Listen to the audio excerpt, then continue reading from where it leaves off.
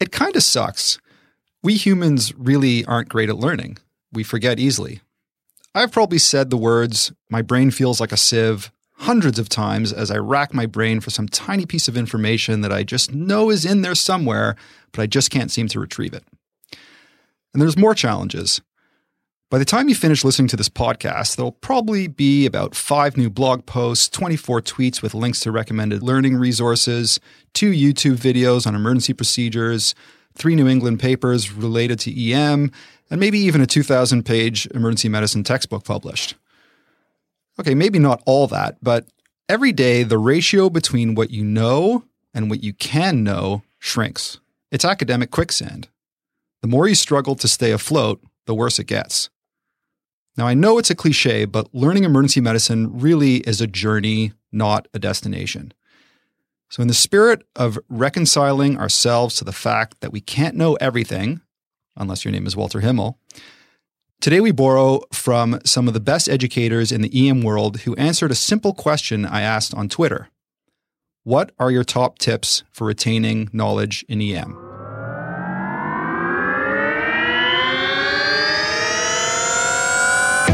Keep your learning active. Teach. Quiz yourself. Write out what you know. Simulate in a lab and in your mind. Track your misses and review those topics. Debrief difficult cases with your colleagues. Because if it's passive and easy, it isn't working. You need to really chase down every case that you see, every patient you admit, especially when you have diagnoses that you're not quite sure about. Find out what happened on the inpatient stay. Find out what happened to those patients in follow-up. Once you learn something, teach it. If you can't explain it simply, you don't understand it well enough. Use successive relearning, the idea of self-testing until you can correctly recall the knowledge, and then doing it in the future on multiple occasions. Read, make it stick. The Science of Successful Learning. It's a great book. You won't regret it. Easy to read. Learning should be difficult. When it's easy and passive, we probably aren't retaining as much. Teach always. Continuously teaching to really learn the content, really solidify it in your mind. And if you can teach it to someone else, then you probably understand it really well. Make sure you ask questions because we've always done it this way is just not enough. Use reflection, the metacognitive process that gives us a better understanding of ourselves and our situations to inform future action. As John Dewey said, we do not learn from experience, we learn from reflecting on experience.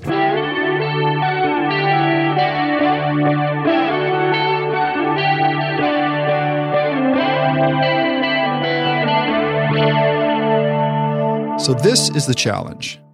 How do we maximize our learning in the face of an ever-growing body of knowledge and procedure skill set so that we can become better doctors?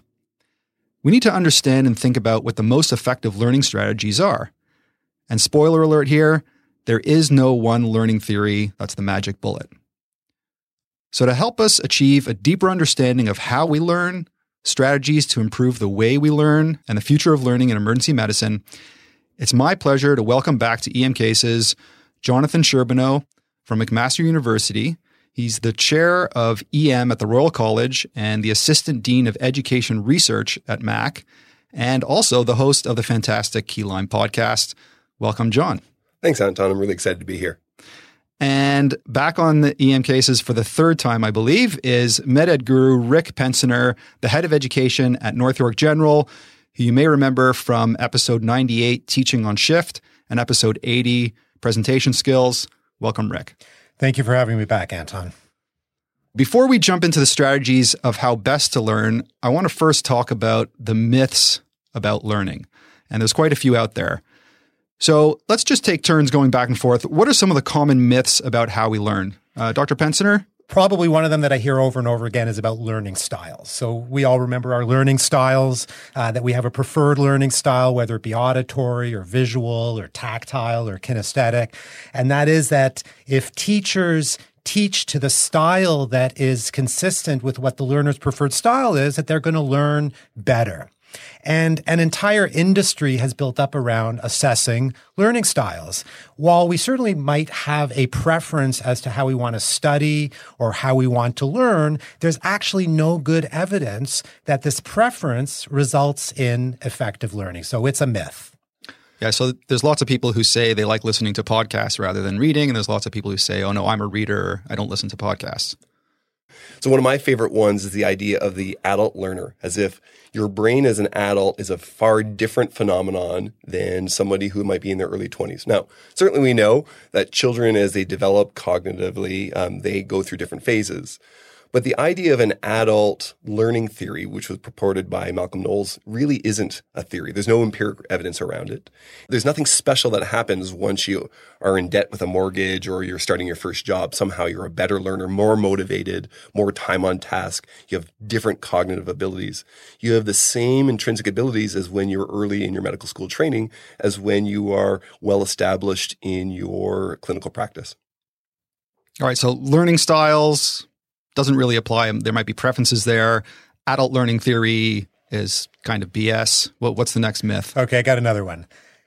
We're all familiar with the learning pyramid or the cone of learning. So we know that triangle that we see everywhere, where at the top of the triangle is reading, at the bottom of the triangle is when we teach others, and then it has percentages of how much we retain after 2 weeks of each of those teaching methods. So then there's lecture is 10%, and we work our way down. So that is a myth. It's actually not based on any evidence. It was invented in the 1940s as part of a training program, and it's been perpetuated ever since as actually being fact. It's an appealing concept, the notion of active learning, but we really need to be a little bit skeptical when we start seeing things that are so tidy with perfect percentages. It's a myth. All right, yeah, we'll talk a little bit more about active learning and specifically what does work with active learning. But yeah, that pyramid, and I have to admit, I've been guilty of using that pyramid before, mostly just to help motivate people to interact and be active in their learning. What's up next? So I'll jump in on something we're probably going to touch a bit later. It's the idea of the 10,000 rule. And so this idea of you do 10,000 hours of something, you're good. And that's BS. And we'll discuss it a little bit more.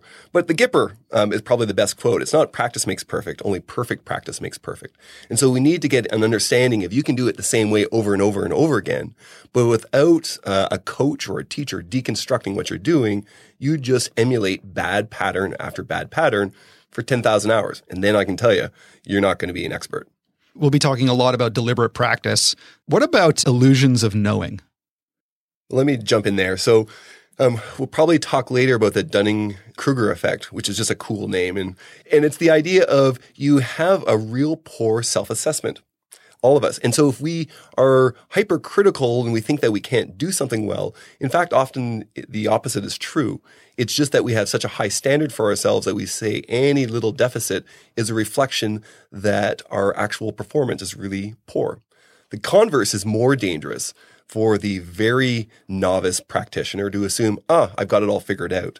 And they don't see the massive lacune of their own inability. And so they walk around thinking, emergency medicine can't be that hard. I'm in my second year of residency. I must have figured it all out. And there's no further gaps except for a bit more time for me to complete. So the idea that we don't know what we don't know. So I got one, Anton. So digital natives. We hear this over and over again. And that's the concept that our students, our residents, our young physicians who were born in an age when digital media is everywhere, that somehow they are different than our previous generations when it comes to technology and learning. That these millennials, that they can process information and multitask from many different technology sources. So this is actually a myth. It's not based on any evidence. It's based on an article that was originally written in 2001. It's been again propagated since. There's been a few books, and there's no real good evidence that different than what's in the room here, digital immigrants, the three of us, are any different in the way that we learn with technology than digital natives.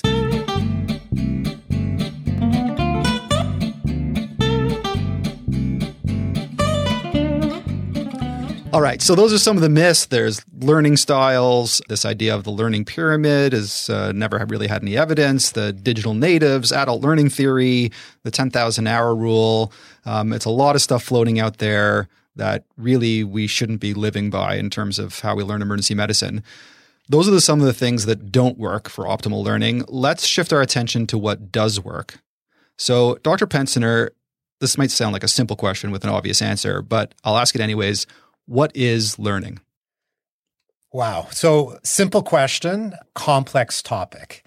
And so I think at a brain level, learning is going to be the result of establishing these connections, these neural pathways. And it's going to involve processing information. It could be knowledge, it could be skills, behaviors, attitudes that ultimately we hope will result in a change in behavior. So some experts refer to learning essentially as being the storage of information and then the retrieval of information at a later time in order to change behavior. And the science of all of this whole sort of study is what we popularly refer to now as learning science. You'll hear a lot of that in the literature these days. All right. So it's about processing the information first and then retrieving it later. And I think that's kind of a pretty good framework for the rest of the discussion. So really, it's about changing your behavior so that you optimize the storage of information and changing your behavior to optimize the retrieval of information.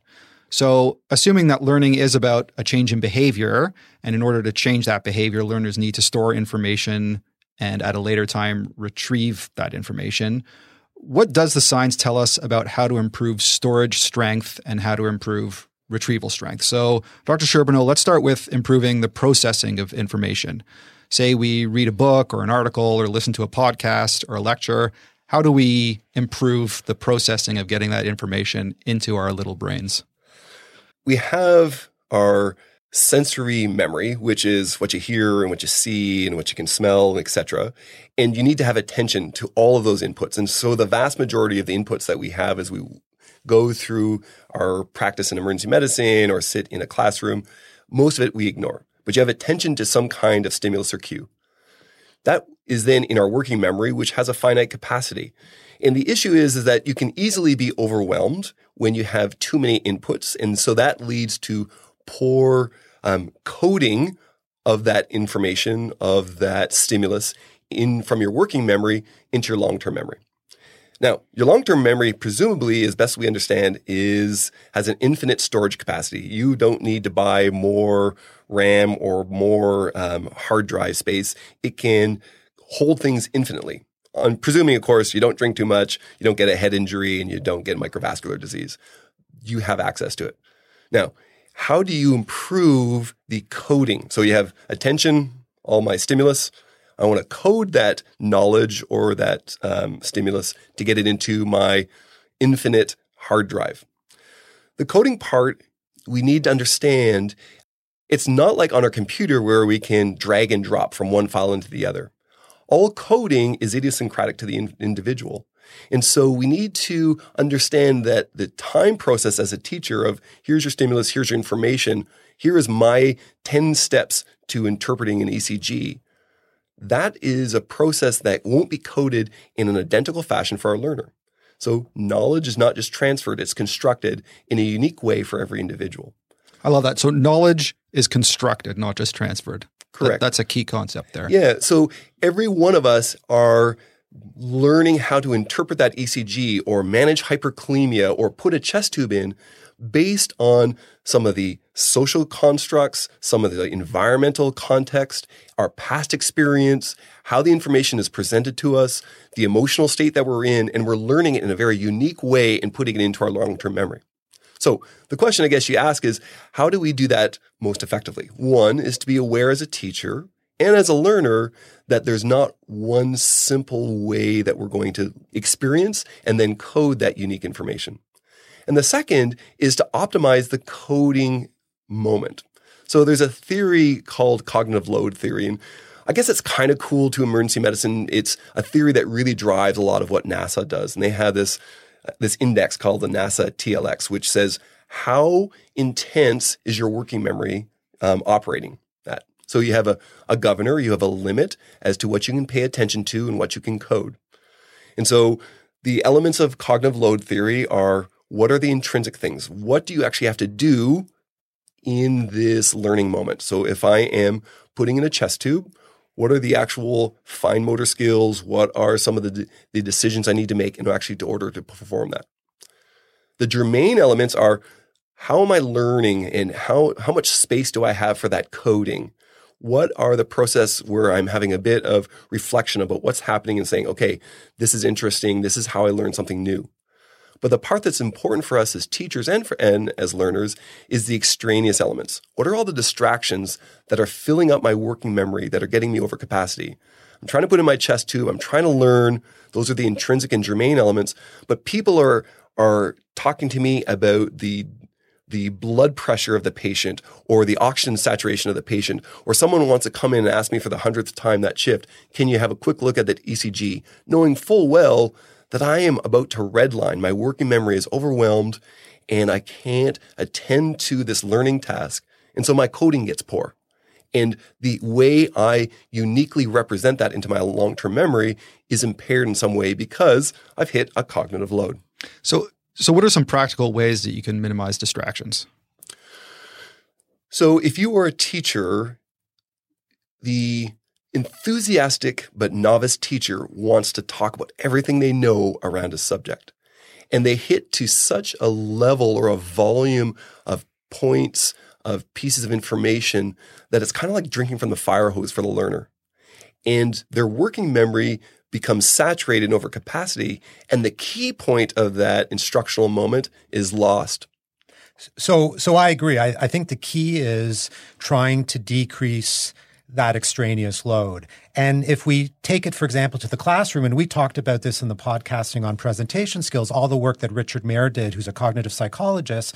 For example, when we're using our PowerPoint slides or our Keynote slides, reducing all the noise on the slide, the extraneous information, unnecessary words, unnecessary pictures or graphs, that actually can help learning because we're decreasing the extraneous information. All right, so that's from the teacher's perspective. What about from the learner's perspective? You know, they walk into the emergency department, there's a billion distractions. They're trying to learn how to put in a chest tube as a good example. How do you minimize the distractions there? Trying to have an opportunity for someone to teach and coach you through a process where you're simultaneously still having other elements of patient care that are distracting from you. So I think it comes with having a bit of a set, preparing for the moment, trying to compartmentalize out other tasks that are not emergent and not distracting, and kind of be there in the moment as you have the interaction with the teacher or with the patient as you're trying to develop these things.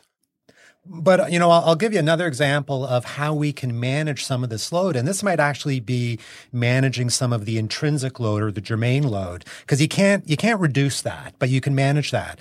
The Broslow tape is probably an excellent example. So in pediatric resuscitation, or if we're trying to teach pediatric resuscitation, using a Broslow tape that allows us to unburden our brain of having to remember specific dosages, we just read it off the tape, allows us to use our cognitive processing power to actually figure out how we're going to run that resuscitation. Yeah, so I suppose for the learner, you know, you're going to have to memorize a handful of dosages, but you don't have to memorize all the scoring, the details of the scoring for every clinical decision tool that's out there. There's hundreds of them. Having a general sense of what's in the Wells criteria, but that you can cognitively offload, you know, looking up the Wells criteria on your phone rather than trying to memorize it at the time. Yeah, so I think there's a role for cognitive offload. I think there's also a role as a learner when you're looking for that coach to provide some feedback or provide some input on how you're performing. Let's say, imagine you're a senior resident running a trauma resuscitation. You might put some bounds on what kind of feedback you're looking for, saying, I want you to really focus here on how I run the resuscitation, utilize my resources, and delegate tasks. And focus less on, did I make the right induction and paralytic choice to secure the airway for this patient? And so giving a little bit more of a bounded context of, here's what I want you to pay attention for. This is the part I want to develop expertise around, rather than all of the pieces that you could pay attention to me as I'm running this code. Brilliant. That's such a pro. I mean, I wish my learners would give me that sort of framework to start when, you know, especially for very complex resuscitation cases, there's dozens of different things that I might want to concentrate on teaching them. But if they give me a good framework for what they want to get out of it from a learning perspective, that really helps me as a teacher as well. We've talked a bit about how there's not sort of one unique way to process information or to just get that information into your short-term memory. And we've talked about cognitive load theory and minimizing distractions. What else can we do in terms of strategies to improve storage of information? If you imagine that each piece of information is this unique node, you want to develop multiple pathways to that node of information so that you have a much more rich network when you want to retrieve it. So if the only way I ever learn about how to manage hyperkalemia is in a lecture, when I actually encounter somebody who presents with altered level of consciousness and bradycardia, there's no way I'm ever going to be able to have access to that information because the presentation in that lecture was about the etiology of hyperkalemia, the EKG manifestations, and then ultimately therapy. No one ever structured it as, here's somebody who's has an impaired level of consciousness and who's going slow. So in order to improve coding and to build out a really rich network in your long-term memory around how to diagnose and manage hyperkalemia, you want multiple different takes on that. And so a lecture is a reasonable approach. Readings are a reasonable approach. But linking that knowledge in the abstract to actual patient and clinical presentations gives you a different take or a different way to organize and represent that.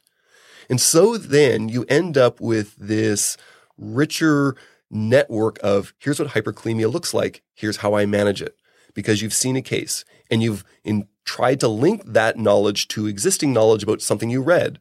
And that way that you read it is also linked to other ways that you've seen it presented in lectures. And so now you have a network that's a lot more rich rather than being very superficial in only one way. And there's a whole bunch of roads. There's a whole bunch of ways to get to that information when you need it. All right. So you're talking about multimodal learning, right? Mm-hmm. Yeah. So it's sort of the multiple different takes on a specific topic will eventually get that short-term memory encoding into the long-term memory more richly because you have this whole network of different modes of getting that information in. We can prime the learner. So flipped classroom would be an excellent example where they can actually do some work prior and then come into whether it be the classroom or the clinical environment. And now you're getting into some more real world concept engagement. I think all of those things can help manage some of that germane load and the intrinsic load that Jonathan was talking about before. All right. So in terms of improving storage, we've talked about that there's no one unique way. We've talked about cognitive load theory and multimodal learning. Is there anything else? What about the discomfort of learning? You know, you can learn something that you kind of know something about and you feel pretty comfortable with and just kind of keep on repeating it until you feel like you're even more comfortable with it. Or you can be the other extreme is like fear-based learning where you're asked these like impossible questions when you're a clinical clerk. From a learner's perspective, how can we challenge ourselves in a way that's good for learning? It's very clear, though, and there's good neurophysiology around this in terms of cortisol, dopamine, norepinephrine as seeding memory in a more rich, in a stronger way, is that when your heart rate's at 100 versus 60, the type of learning that is going to happen is going to be more substantive. Now, there's a downside to that as well, that when your heart rate's at 160, little learning is going to happen. And so, there's a sweet spot, no question. Yeah. And so this gets to the idea of emotional activation, that you want an engaged, I was about to say aroused, but that seems inappropriate on the podcast. You want an engaged learner who's not at a flat line. Ideally, you want that engaged learner in a positive valence.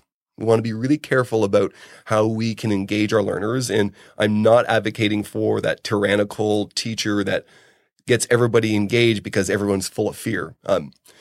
So for the most part, we're looking for a positive valence, although there is some evidence that for senior residents who are challenged by the potential negative outcomes of a case, it can be a very powerful learning. And I bet you if we all talked about experiences we had during our training, I'll talk about some of the cases that had good outcomes, but in the moment, I felt a bit of a negative valence because I had some anxiety, not enough anxiety to incapacitate me, but some anxiety about how the case was going to come out. And what I learned from that has been very powerful and has stayed with me through my practice over the last decade or so. All right, let's review processing of information before we move on to retrieval of information. Our long-term memory has infinite capacity. The crux of processing information effectively has everything to do with paying attention to important stimuli and coding those stimuli in a constructive way rather than just transferring the information. Knowledge is constructed, not transferred. The key here is to optimize that coding moment while minimizing distractions and extraneous information. As a learner, ask your teacher specifically what you'd like feedback on before running into a resuscitation, for example. Next, multimodal learning is essential. Multiple different takes on one topic from different perspectives, from different media, lectures, textbooks, podcasts, etc., in different situations will provide a rich network of encoding the information so that next time you're faced with a patient, you can more easily recognize what's going on. And lastly, if learning seems easy or is passive, it's probably not effective. There needs to be a certain amount of discomfort or stress involved, but not too much. As a learner, you want to be engaged and emotionally activated in a positive valence without being overwhelmed. So that's all about processing. Next, we're going to talk about retrieval of information.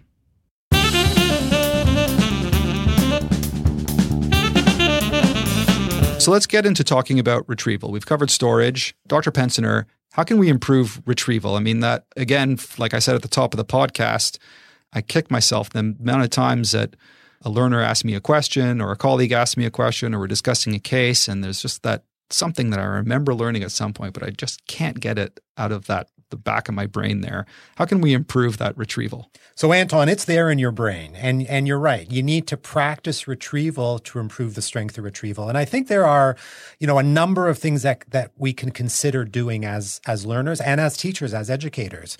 So one of them we refer to as space or distributed learning. We could also consider what we call interleaving the learning. And then there's actually practicing retrieval through what's called test-enhanced learning. So those are a few things that actually have been shown to improve the strength of retrieval. So Dr. Pensioner, you had mentioned distributed learning. The learning theory that EM Cases is based on is this idea of distributed learning, or some people call it space repetitive learning.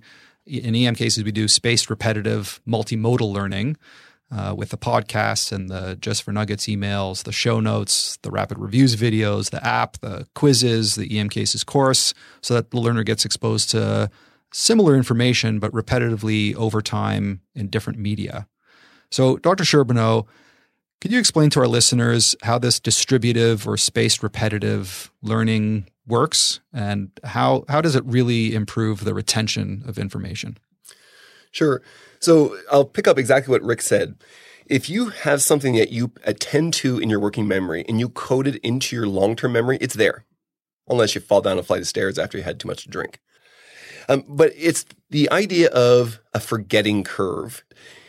Essentially, you can imagine that the one time that you code something and then you learn something new, if you haven't gone back to that within 30 minutes, usually in my experience, I'm struggling to get that information that I've coded into my long-term memory back into my working memory so I can use it. And so basically what happens is that we have an exponential drop-off from the coding moment from when we have ease of retrieval. So what do? You try to return to the material in whatever kind of format that you've had in a regular way, and you pace out the intervals between review as you have more and more practice. So perhaps if you're on shift and you learn something new, here's the appropriate antibiotic regime for a healthcare-associated infection. All right, so that's new for you. And then you go home and you never access that information again. When you come to work in a couple days and you have the similar case, you're going to struggle and say, man, I know we talked about this, but why can't I get it? So maybe the strategy is at the end of your shift, you go home. If you're not completely bagged, then you have a quick review of what was that new piece of information that I've learned, and think about that. And you might not need to access it again now for a couple days or maybe even a week, and maybe from a week to a month. And so you space out these intervals, but you still need some regular review of material in order to make sure that you have ready access to that information down the road. That's one of the reasons why it's probably helpful for me in my practice to regularly review. And EMCase is a great example of core information that I've seen in my training and I've seen in my practice time after time after again. But if it's not something I'm routinely encountering, if I don't ever get to it, then I'm starting to wonder of how do I manage myxedema coma again? I haven't seen that in a long time. And so regular spaced review allows more readily access to that information. So, and to add, some studies suggest what they refer to as the 10% rule. So this would be what the ideal spacing might be. And the 10% rule says, figure out how long you need to retain the information for, and then the spacing should be about 10% of that. So for example, if you want to retain information for approximately 1 year, 10% of 1 year would be approximately 1 month. That's the best math that I can do. So you want to have those educational interventions and exposures about on a monthly basis. All right, so that's a bit about distributed learning, spaced repetitive, multimodal learning. Related to distributed learning is the notion of interleaving. Dr. Pensioner, could you explain to our listeners what interleaving is and how that can improve our retrieval of information? Sure, Anton. So it really is very much related to spaced learning. And, as eMERGE docs, when we want to learn something or master something, what do? We spend hours and hours and hours. We're a little bit OCD and we do it until we learn it. Well, that's probably not ideal for learning the same topic, this concept of massed practice. Ideally, we want to interspace or mix related but distinct material over time. So instead of spending hours learning about sepsis, I might want to spend a little bit of time learning about sepsis and then acute coronary syndrome and then pediatric trauma, because that probably will code things better in our brain. The theory is that it allows us to compare and contrast different concepts in different contexts. And if you think about it, what we actually are doing in practice when we need to retrieve this from our brain is we are going from patient to patient with different problems. So it actually strengthens our retrieval. Yeah, I'm curious, Dr. Charbonneau, from your perspective as someone who actually helps lay out the curriculum for emergency medicine programs across the country. There's been this sway towards integrated longitudinal learning where instead of, doing all your cardiology in one block and then all your ICU in one block and then your psychiatry in one block, that you interleave it, so to speak, throughout your training. It's called emergency medicine, by the way. Yeah, exactly.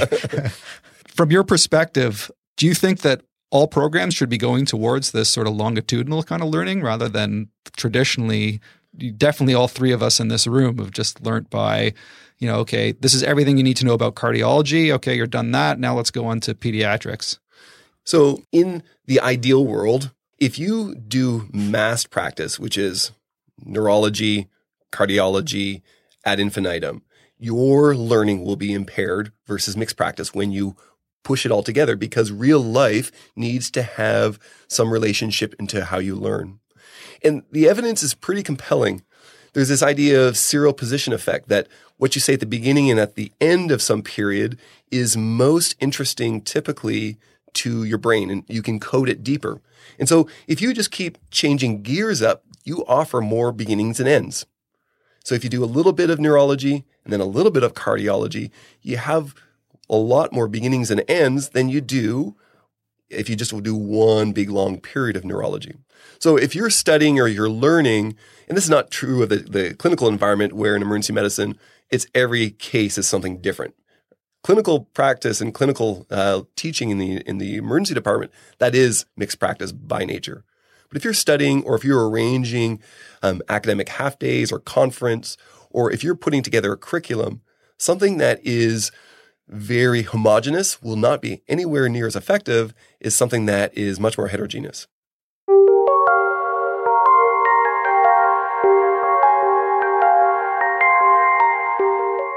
That's a bit about interleaving and distributed learning.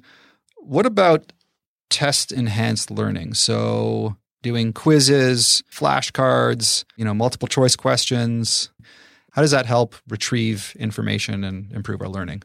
So as we've been talking about, we used to think that this retrieval practicing pulling stuff from deep in our storage, didn't actually enhance or build retrieval strength. So, for example, if I write a test, if I ask my resident questions in the emergency department, conventional wisdom would be that I'm assessing their knowledge. I'm trying to get an idea where they're at, but it doesn't really help with our learning. Well, the evidence suggests otherwise. This retrieval practice actually does build retrieval strength, and this is what's known as test-enhanced learning. So practically speaking, writing practice tests, doing practice orals, using flashcards when I'm trying to learn something, asking questions of my residents and my learners in the emergency department, even though all of that might create a level of discomfort, it actually does improve learning.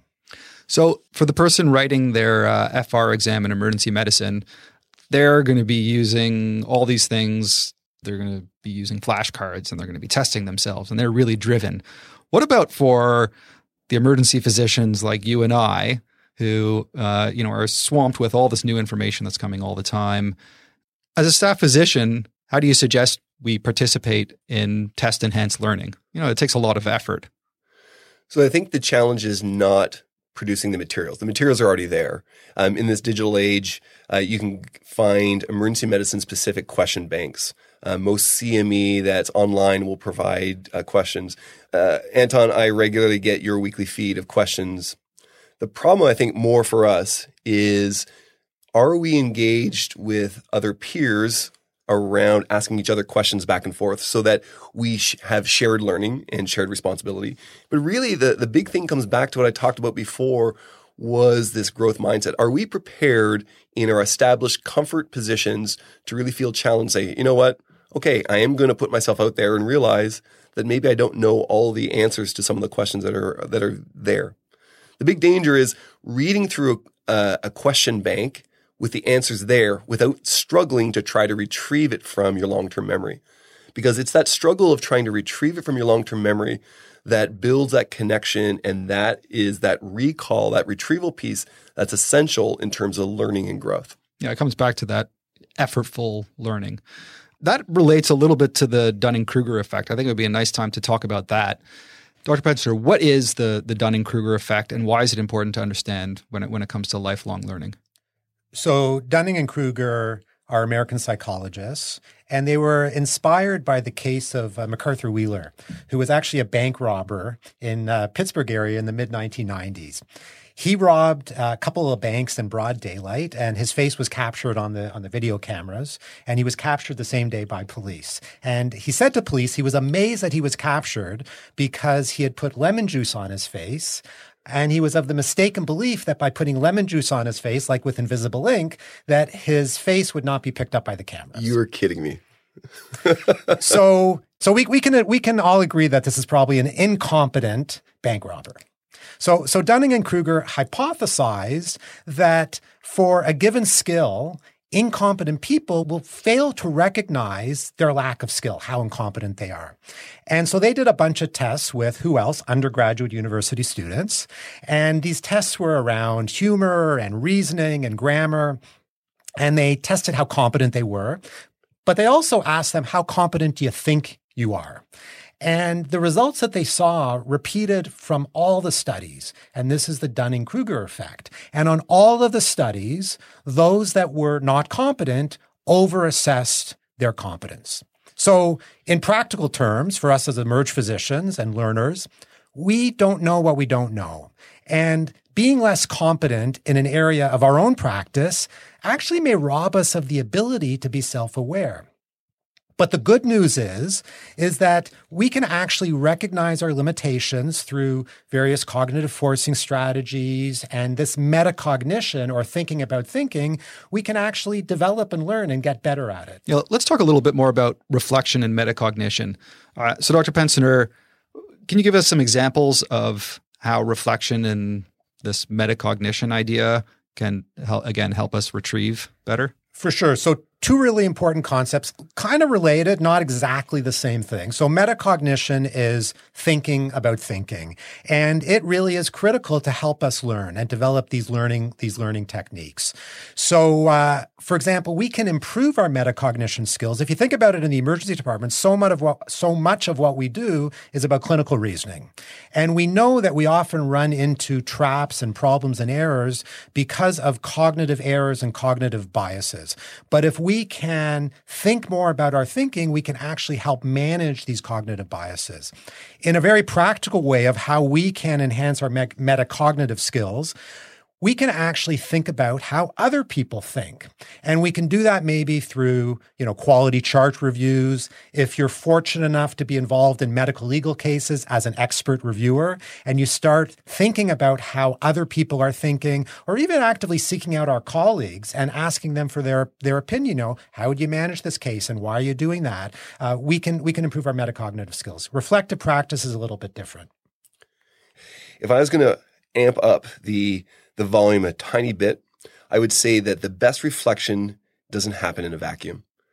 And if you can't know what you don't know, or if you can't see your own lacune, it's really helpful to have either a teacher or a peer be that check. And so if you're in training as a medical student or as a resident, then there is a system that's there for you. I think you can optimize that system if you're a learner by being a little attentive to saying, hey, in this rotation or in this shift, can you pay attention or help coach me through this specific area that I think is a weakness or is a growth opportunity for me? And the teacher might say, yeah, I've been paying attention. And I think that's true. Or, you know what? I actually don't think that's as big a priority as this other area. What do you think if we negotiate about attention on this area?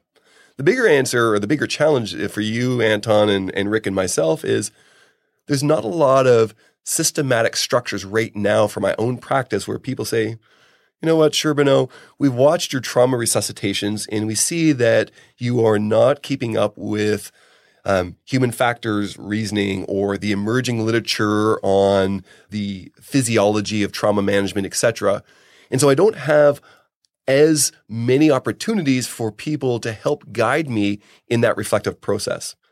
So maybe this is a bit of a call to arms to all of us to think about how can I get that peer support in terms of guided self-reflection so that as I think about what do I want to grow, how can I change, what are the parts I want to add and implement into my practice, having somebody that to bounce those ideas off and who have a little bit of an unbiased or a bigger perspective than what I can see to say, you know what, you're on track, or maybe you just need to adjust your perspective a tiny bit because you're a little skewed. So we reviewed storage of information and coding. Now let's review retrieval practice. When it comes to retrieval practice, there are three key elements. 1, distributed spaced repetitive learning. 2, interleaved learning. And 3, retrieval practice through test-enhanced learning and commitment to change. So let's break each of those down. First, distributed spaced repetitive learning. To optimize retrieval, you need to understand the forgetting curve, that there's a pretty rapid drop-off. Now, without actively retrieving that information or reminding yourself of that information that was encoded, you'll forget it. So regular spaced review allows you to more readily access the information that was originally encoded in your memory. The 10% rule gives you a guide as to how often you need to review. Next, there's interleave learning. So rather than studying one topic for many hours straight en masse, it's better to interleave multiple different topics. Mix it up a bit. And that allows you to compare and contrast different concepts in different contexts. And this interleave learning mirrors actual EM practice quite nicely. And then lastly, there's the retrieval practice through test-enhanced learning.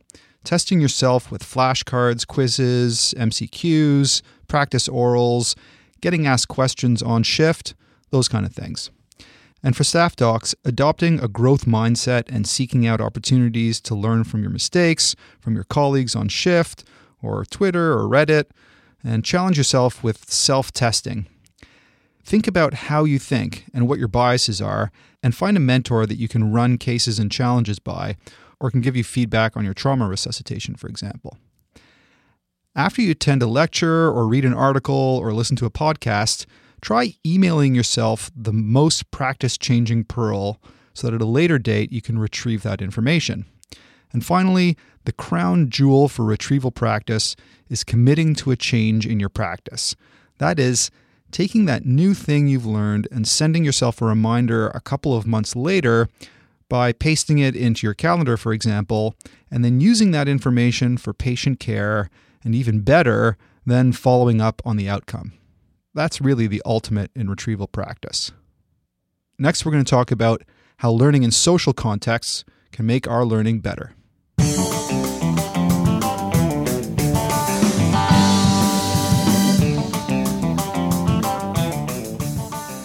All right, let's move on to learning in social contexts. I find that if I'm learning in a group of people or I'm doing a simulation or something, that's really helpful for learning.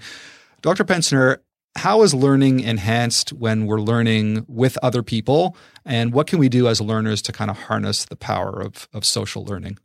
The fact is, learning is a social phenomena. And I don't believe that we can actually learn solely on our own.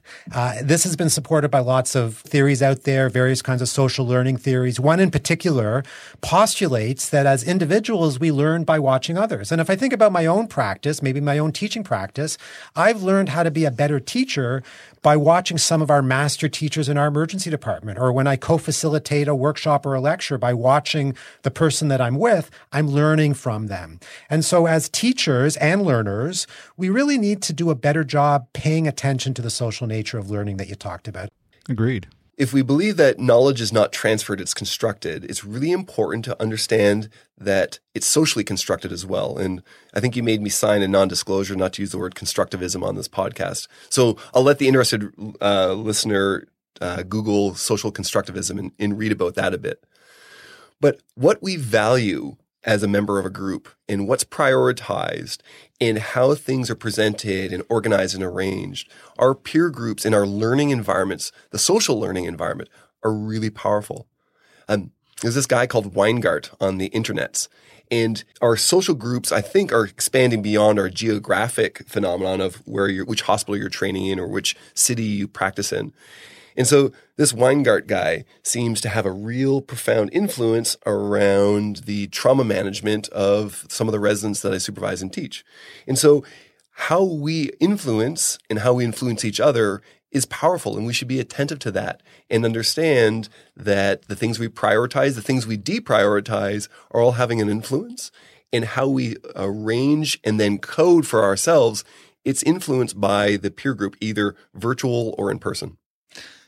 So this idea of social learning is actually kind of the basis of the whole FOAM-Ed world that's developed since 2012, where we learn together. Let's talk a little bit more about how FOAM-Ed and social learning actually improves our learning. There's this idea of community of practice. Dr. Pensinger, what is a community of practice? How does getting involved in the FOAM-Ed world, as an example, improve our learning? So communities of practice, first of all, I think is not just limited to the FOAM-Ed world, but it's when a bunch of individuals that share an interest then get together and interact based on that shared interest. So when they get together, they're sharing resources. They're sharing, knowledge. They're sharing their expertise. They're sharing their networks. And from all of that sharing in that community of practice comes learning, comes innovation, and comes dissemination. So for example, Anton, I bet that you hang out with a bunch of podcasters from across North America that you probably network with, that you collaborate with, and that you probably learn from them. Am I right? Absolutely. And I would venture to say that community of practice, you may not call it that, but that collaboration probably has impacted on you individually as a podcaster and also impacted on the success of EM cases. No doubt. Yeah. So that's a community of practice. And I also suspect that your involvement has actually impacted on them and the overall group, so that you've been able to actually accomplish things as a group that individually you probably could not accomplish. The part I really find attractive, Rick, around communities of practice is that when you're at that novice level, there's this idea of legitimate peripheral participation, that you don't need to jump into a conversation around the management of pediatric emergencies if you're early in your career and you feel intimidated by who that core group of individuals discussing pediatric emergency care of the burn patient or of an endocrinopathy. But you can be engaged because this is an area that you're trying to learn. It's an area that's a priority or of interest. And as you are on that more kind of on the outer edge rather than the core, you start to learn and develop. And as that expertise develops, you're brought into the core, bringing a richness and a kind of a dynamic way that the group is organized. There's not a hierarchy. There's not formal membership criteria, but that it's kept and held together by a shared and common interest in a topic or domain. And it's in that exchange of ideas and resources and questions and new discoveries that kind of is the reason for that community to kind of exist and kind of continue to engage with one another. Getting back to FOAMed, there's a lot of dispelling of medical myths in FOAMed. We dispelled a whole bunch of myths right at the top of the podcast. By the very nature of science itself, things that we've been doing for years are often proven wrong. Dr. Charbonneau, why is unlearning so important to learning in emergency medicine? So it's not so much a matter of unlearning, it's a matter of evolving. So what we know and assume to be the case as science advances will not hold true. And so if you leave residency training with the understanding that the world is now fixed and there will be no further advances, and yes, I should be using phlebotomy and rotating tourniquets to manage my congestive heart failure, well, I got bad news for you as your practice evolves over the next few decades.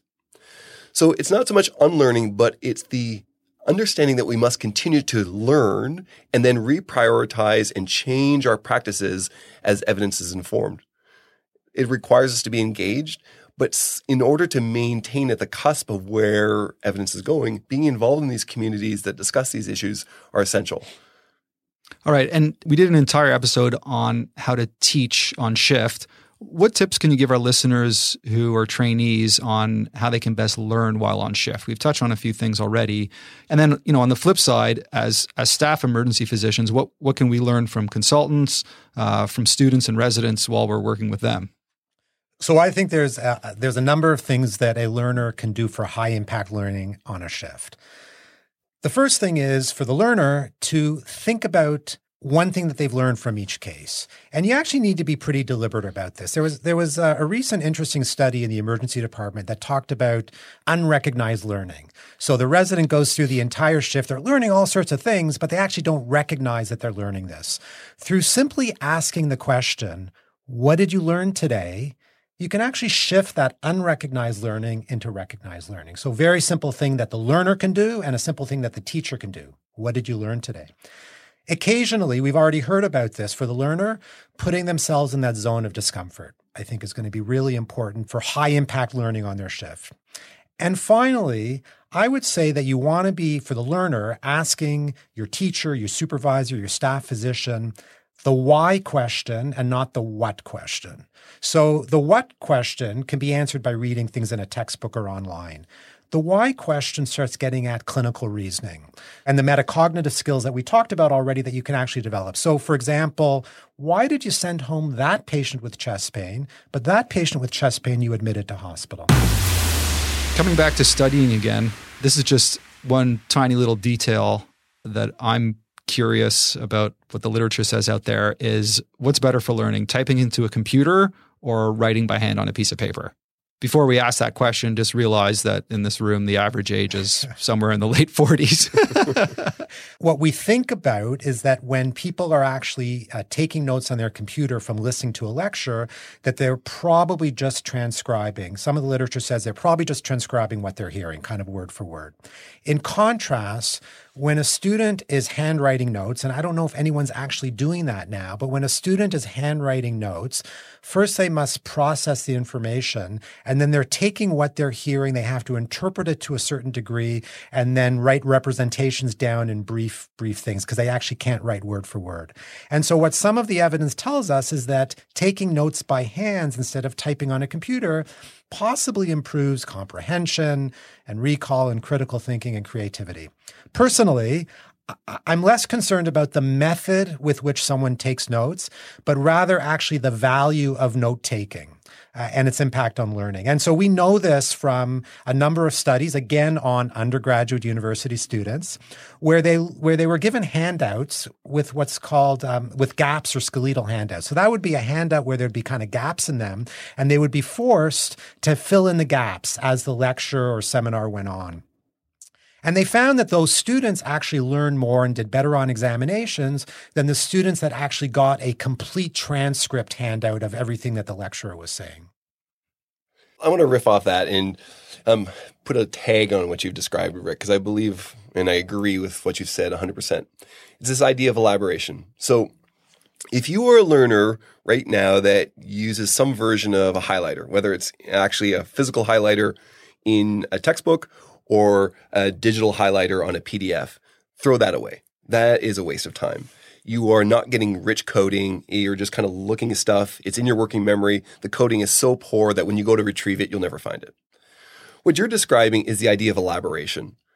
And so elaboration is a really important technique, which says, I want to think about this information that's new for me. How does it connect with previous information I have, and how do I organize it all into one big schema?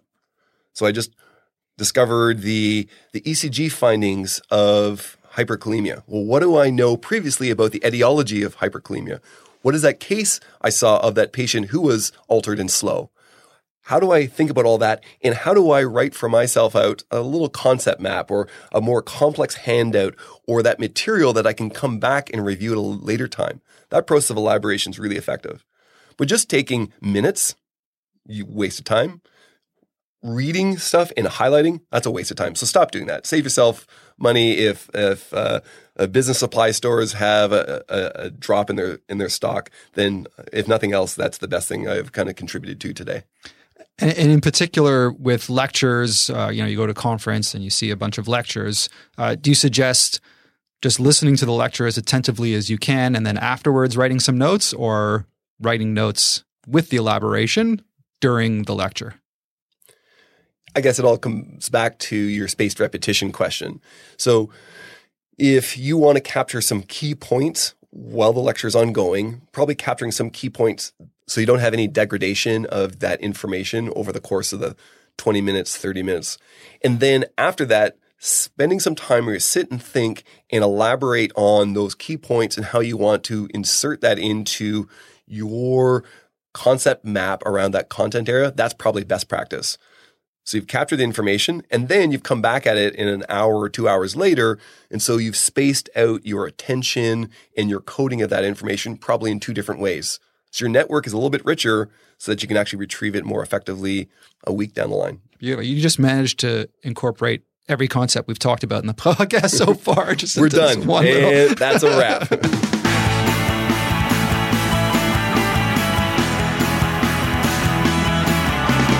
Now, this is a challenge that we all have, that there's this huge amount of new information coming out weekly in FOAMed and journals, research. It's just stuff coming at us all the time. How do you suggest that we keep up with the latest and greatest in emergency medicine? Dr. Pensioner? So I think that this is a challenge for everybody, myself included. I've asked this question of many other experts and many colleagues, and probably one of the most intriguing and I think valuable answers that I've gotten back is the notion of chart audits. So the idea that they follow up on every single case that they saw in the emergency department, what their subsequent outcome is going to be. And so it's closing the loop on that patient and that feedback in terms of what the consultant did or what ended up being in terms of the patient outcome. So I think that is probably some of the most powerful learning that we can do as physicians. In terms of how I keep up with what's happening, I do what's called a scanning activity. I'm looking for basically second-order review of materials for the most part, and sometimes some primary evidence.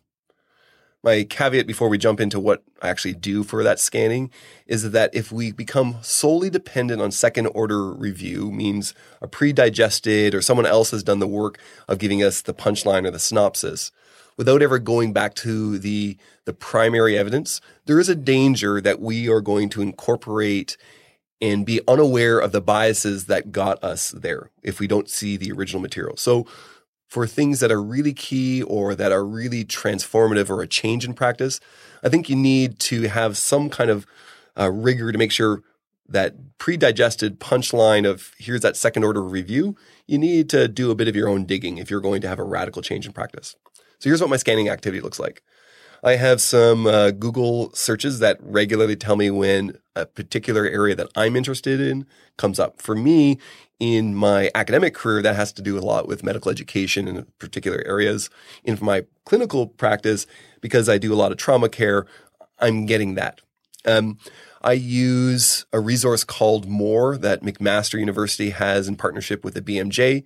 And I set in a threshold for here's the clinical relevance, and I choose critical care in emergency medicine, in internal medicine, infectious disease.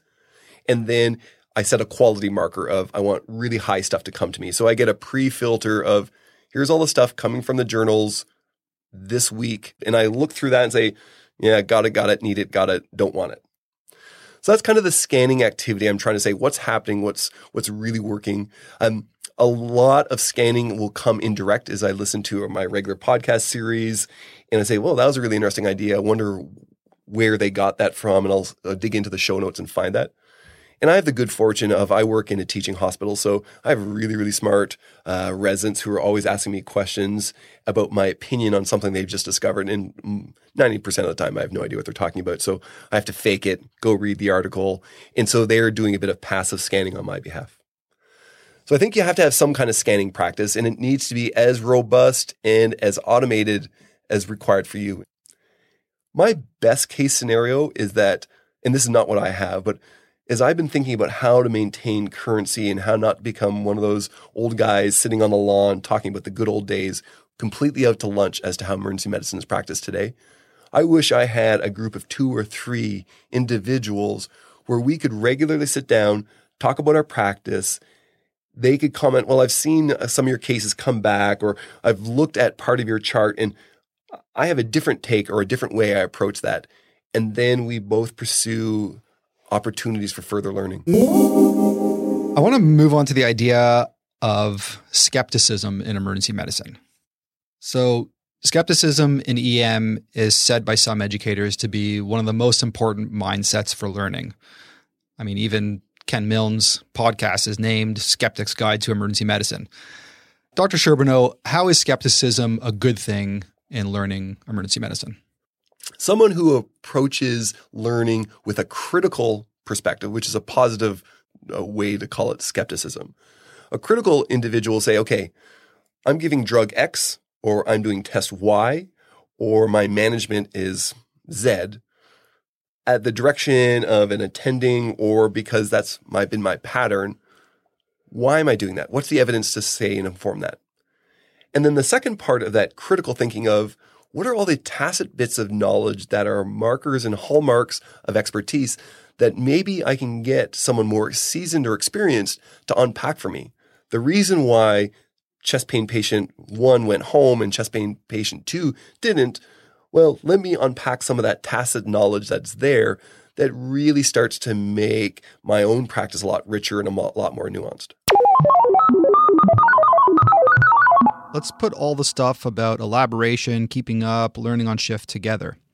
So first, learning on shift. By simply asking yourself, what did I learn today? And again, emailing yourself what you learned and pasting it somewhere to come back to in a month or so is a highly effective way to retain knowledge. Putting yourself in that zone of discomfort will engage you in a way that helps retention. Ask why questions rather than what questions to gain a deeper understanding of something, and be critical or skeptical of pretty much everything. Ask yourself what the evidence is for something you've seen done on shift and go look it up. And then after your shift, do as many chart audits a week or 2 later as you can to find out what happened to the patient and to reflect on what you could have done better.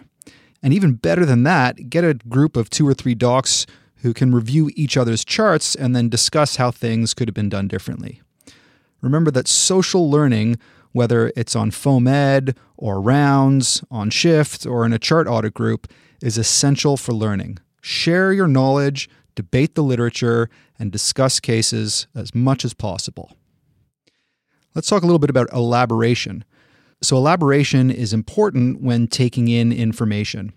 Rather than highlighting a textbook and leaving it at that, while you're reading, stop and think about what you've just read or what a speaker at a conference has just said. Write it down on a piece of paper in a constructive way that integrates into your pre-existing knowledge base, and then come back to it when you get home again. Now, how do we keep up in emergency medicine? Well, Dr. Charbonneau recommends scanning activity. So a scanning activity that includes some primary sources for key practice-changing topics, and then some secondary sources using a few different programs that can filter topics for you. So with no conflicts of interest, there's QMed, there's More, there's the FOAMed RSS feed, there's Feedly. Ask around to your colleagues, try a few different ones, and see what works for you. Next, we're going to talk how best to learn procedures. All right, we've been talking a lot about how to store and retrieve knowledge. I want to get on to procedures because there's also an ever-increasing skill set in terms of procedures that we need to learn, and the idea of deliberate practice. We've already debunked the 10,000-hour rule. Dr. Charbonneau, how is procedural learning different from knowledge learning, and how do you suggest we go about becoming experts at procedures in emergency medicine? Well, I don't think your brain says, oh my gosh, this is a chest tube rather than interpretation of an ECG and say there's something intrinsically different.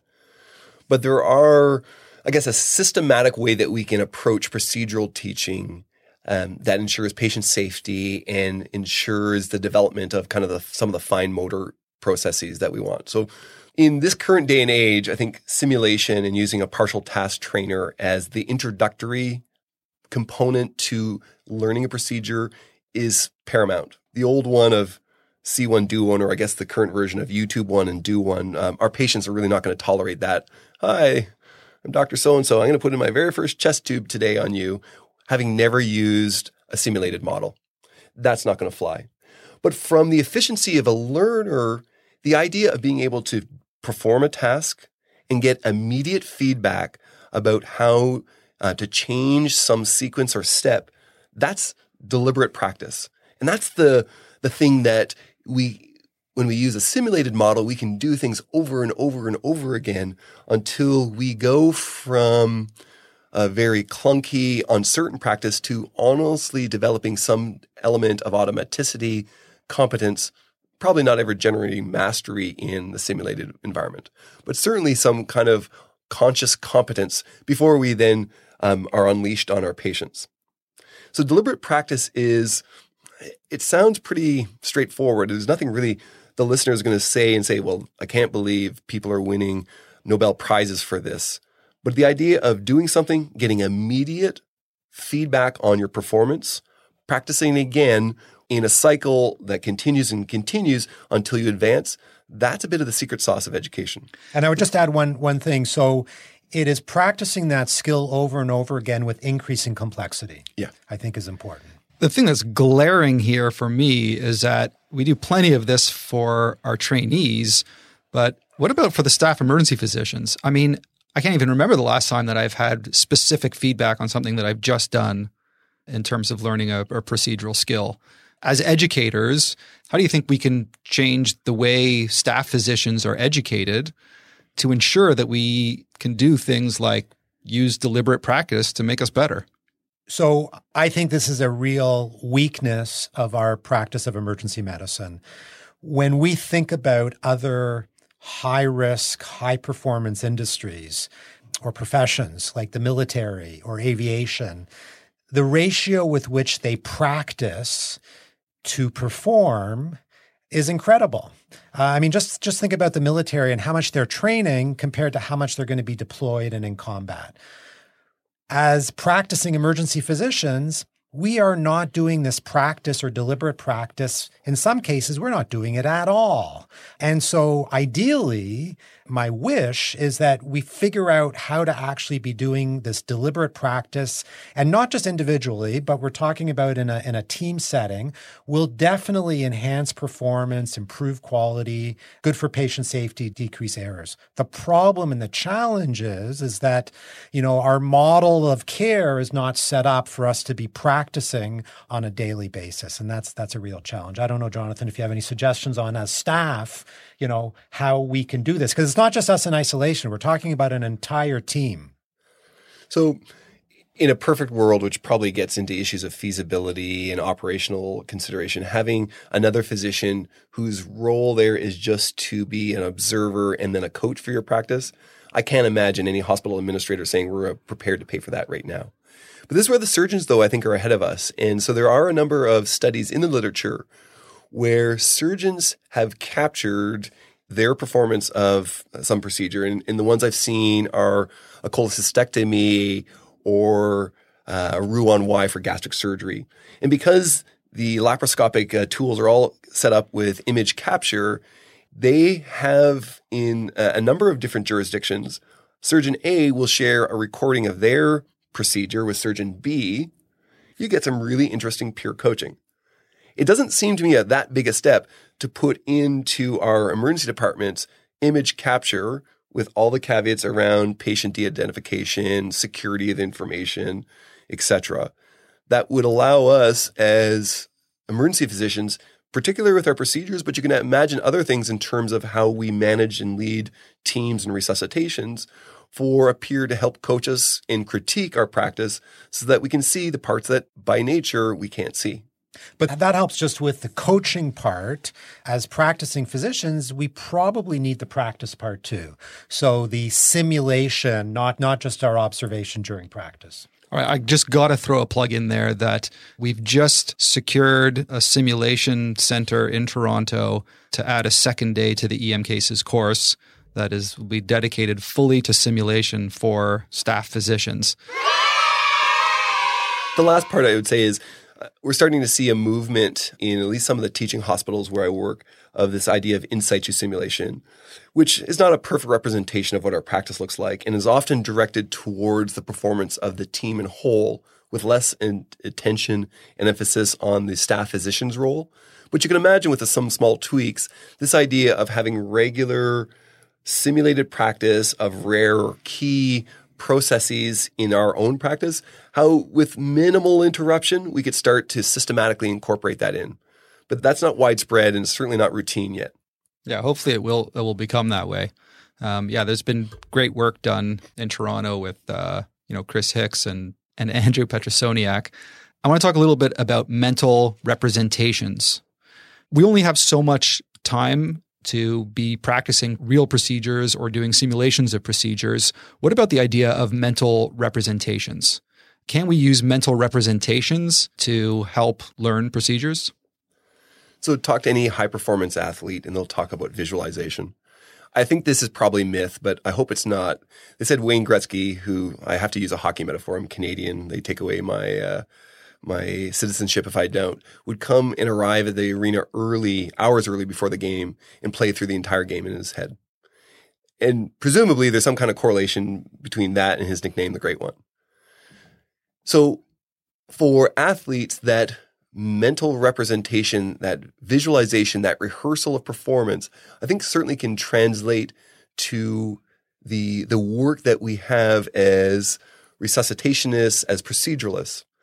When I am coming into a trauma, it's very typical for me to go through how I imagine in as vivid a detail as appropriate all the pieces that are there, where I'm going to stand, what I can anticipate based on the information I've received from pre-hospital providers, the key and essential steps that I cannot be distracted from. And so I'll actually go through that mental preparation in anticipation of what I'm doing. There's this emerging idea of mirror neurons, which are neurons that can develop and acquire the pattern behavior without ever actually physically performing the task of the neuron that they're mirroring. That they can develop sophistication of motor learning or performance just by going through the visualization process rather than actually having to carry out the act. And so it speaks to the power of a visualization that gets into a rich enough detail of what needs to take place that we can actually teach and encode in our brain. So, for example, when you get the call in that there's a trauma patient coming who's got a facial smash and you're anticipating is going to be the worst airway on the planet, what kind of visualization would you do? It needs to be more than this is going to be a hard airway. It needs to be, okay, who are the people that are going to be at the head of the bed? Who are the people that are, where is everyone else going to be, and how am I going to get crowd control? What can I anticipate the airway is going to look like? And having had experience, you can very quickly visually draw up a representation. Although not perfect, that's pretty realistic. What will be the key steps that I need to have the team do? What are the drugs that I may or may not want to consider? What's the technique and the gear? And as you go through that in a very vivid way, you can actually see and anticipate and understand all of the physical and the cognitive pieces that put together. That lets you be ready and be in the right headspace so that when that patient actually rolls into your resuscitation bay, it's not like, oh my gosh, where do I start from now? I've already played out the scene once and caught some of the errors of distraction around not having the right equipment or not having the right meds or having my team positioned wrong, that I've already gone through that so that I can offload some of the cognitive noise. I can optimize my actual intrinsic and germane load and get some of that extraneous stuff off the field so that I can actually be focused on what I need to do. And how about for the actual micro skills of, say, intubation? Is there a role for visualizing, each tiny little micro step, or as Richard Levitan would say, incrementalization? Visualizing those little steps. You've been talking about sort of the team dynamics and medications and cognitive offloading. What about for that actual micro skill? So visualization works from big macro team performance down to procedural skills. And so it can be as benign as I'm going to visualize how to do this pediatric LP. And so I can feel I can imagine in my mind how that child is going to be positioned, what the monitors are going to sound like. I can imagine what it's going to feel as I kind of palpate that interspinous space. I can imagine what the LP needle is going to feel like as I go through soft tissue, the ligamentous structure, and through the epidural membrane. Same can be true for the airway. I can imagine this is where I'm going to see a lot of problems. This is where I'm going to be anxious because there's going to be blood pooling in the oropharynx. These are the things I'm going to ask for, and I'm going to be prepared. And as I work through with my DL, or probably unlikely my VL, to kind of optimize the airway view, this is how I'm going to do it. And if I don't see this is the next step I'm going to go through it. So it can be as fine detail as a procedure, or as big detail as here's how I'm going to lead a bigger team. As we get near the end of the podcast, not to get too meta on you all, but what are the best resources you'd recommend for listeners who want to learn more about learning? So with no conflict of interest, I recommend to anyone out there who's interested in MedEd to check out Dr. Sherbinow's Keyline podcast. It's incredibly well thought out and consistently has high quality content. Dr. Pensioner, any resources to learn how better to learn? So there are some excellent journal articles. Yes, we're still reading journal articles that maybe you'll put in the show notes around learning science and strategies that we can use both as teachers and learners, I think are quite effective. I'm going to do a shameless plug. This is a free book that the Academic Life and Emergency Medicine group put together. It's called Education Theory Made Practical. Volume 1 is free. You can get it off of iTunes or search it on the web. You'll find a free version. And these are chapters written for the frontline emergency medicine practitioner and teacher in mind, that takes all these abstract theories and makes them very relevant to what your conference or academic half day looks like, or your teaching in the emergency department, how it can be optimized and improved. All right. And let's talk a little bit about the future of MedEd. What do you think lies ahead in terms of the next 5 or 10 or 20 years in medical education and how we learn emergency medicine? I have one wish, and one wish is what we really talked about a little bit, is that I hope to see more team training in medical education for our high-performance teams. I think that'll actually make a big difference in terms of our patient outcomes. In terms of my one prediction, I think that we will be putting the social back into learning. more social. So again, a recognition of the importance of learning from each other in a personal, real-time context. I don't think in the next 20 years, evolution is going to evolve how we learn in any dramatic way. We still have to pay attention to stimulus. We still have to code, and then we still have to employ process to retrieve it. That's how learning happens: attention, coding, and retrieval. The platforms or the environments in which we optimize that, I hope, will continue to advance. Our model of continuing professional development, or CME, I think is broken, where the only requirements for me to maintain my certification in Canada is I self-report whether I went to a conference and a couple of other learning activities with no demonstration that I used good education theory or the efficaciousness of it, whether my practice actually changed. I think that's got to change. And I think the way that it changes in a powerful and non-punitive way is that we enforce or entice, I'm not sure whether it be a stick or carrot from organizations, for us to learn in communities or networks. This idea of doing my own thing by myself with no other accountability, we've already told you that you don't know what you don't know. And also the social way that we construct knowledge is so important. So I hope what the most dramatic change in a decade from now is CME no longer looks like conference attendance, but it looks like regular conversations with peers, either geographically located or virtually located, about here is how I am looking and auditing my practice. Here's how I'm changing it based on the social dynamic and the interaction I have with other emergency physicians. I have a feeling that the EM Cases course we're going to have to replicate it a few times because the 45 spots there are going to sell out pretty quickly, because that's pretty much what you said is what we have made the EM Cases course is physicians sitting around the table and hacking through cases and trying to teach each other with an expert there to reflect back on. Dr. Pensioner, anything else in terms of the future? So again, but in terms of EM Cases, as we talked about this sort of space distributed learning or distributed practice, is that the notion of continuing education and professional development being a single event, a conference or a workshop, is also, I think, something that needs to disappear, because we now know that in isolation is not going to be enough for our learning. So all these things we've been kind of bouncing around in the podcast so far, it seems like this is kind of the seed for what will hopefully happen in the future. I think we've got a long way to go, but I'm optimistic that we can get there, really ultimately to take better care of our patients.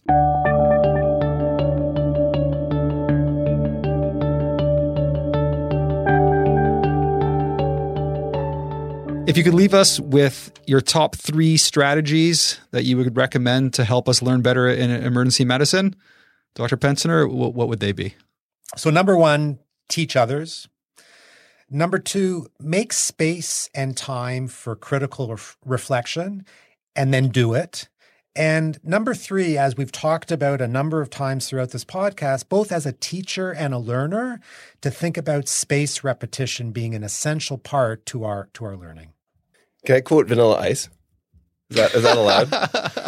So I'm going to say... Wasn't Vanilla Ice like 30 years ago? The prime of my youth, my friend. Okay, so just for the postcards. For the millennials out there, Vanilla Ice was a rapper from the early 90s? Yeah. Okay. So to quote Vanilla Ice, I think the most important part is stop, collaborate, and listen. And so if I'm going to unpack that is, I suspect that the way listeners are currently educating themselves can be optimized in the same way that if I were to be really honest and you're going to see what my practice looks like, you can optimize what you're doing. The processes, I think if you go to the show notes, some of them are more challenging than others to change. But one of the big pieces would be to look at who is your social influence and how are you engaging if you're outside of training, because the training structure gives you a natural community in which you engage. But for a good chunk of the audience who are past that, a question of, am I learning in isolation by myself? Well, that is not optimized. And I think you should ask yourself, how can I change, or what's the first steps to make that? I think there's ways to automate our practices in terms of having access to material and/or reminders about what we want to do. And this is not the panacea speech of technology is going to save the world, But my scanning activities, I don't really need to do much more than open up my podcast listener or my email to have all that material flowing at a pre-digested rate and level of sophistication that I want, so that the materials are already there for my scanning activities. But really, I think the last part is, how do I structure in that spaced repetition for core material? So I'm always intrigued and creative about the stuff that's new, but it's really the stuff that I haven't thought about in a while that's core that usually causes me the biggest trip up in my practice. It's not the question of how do I treat chikungunya as a new and emerging infection. It's what's best practice in terms of the management of thyroid storm. And so what's the timing? Is it steroids first and then a blocker, and having some process that automates that back into it? So when I get that email from you, which has the question about how do I manage condition A, or what's the treatment for condition B, looking at that and making myself do the deliberate practice of working on that, I think that's high yield. Well, gentlemen, thank you very much for sharing your time with us today. Guests like you are a privilege to have, and you've helped me reflect on how and why I'm trying to learn how to do the challenging job of emergency physician. I definitely feel humbled about how much I still have to learn about learning and learn emergency medicine on top of that. Thanks, guys. Thanks, Anton, Thank you, for having Anton. us.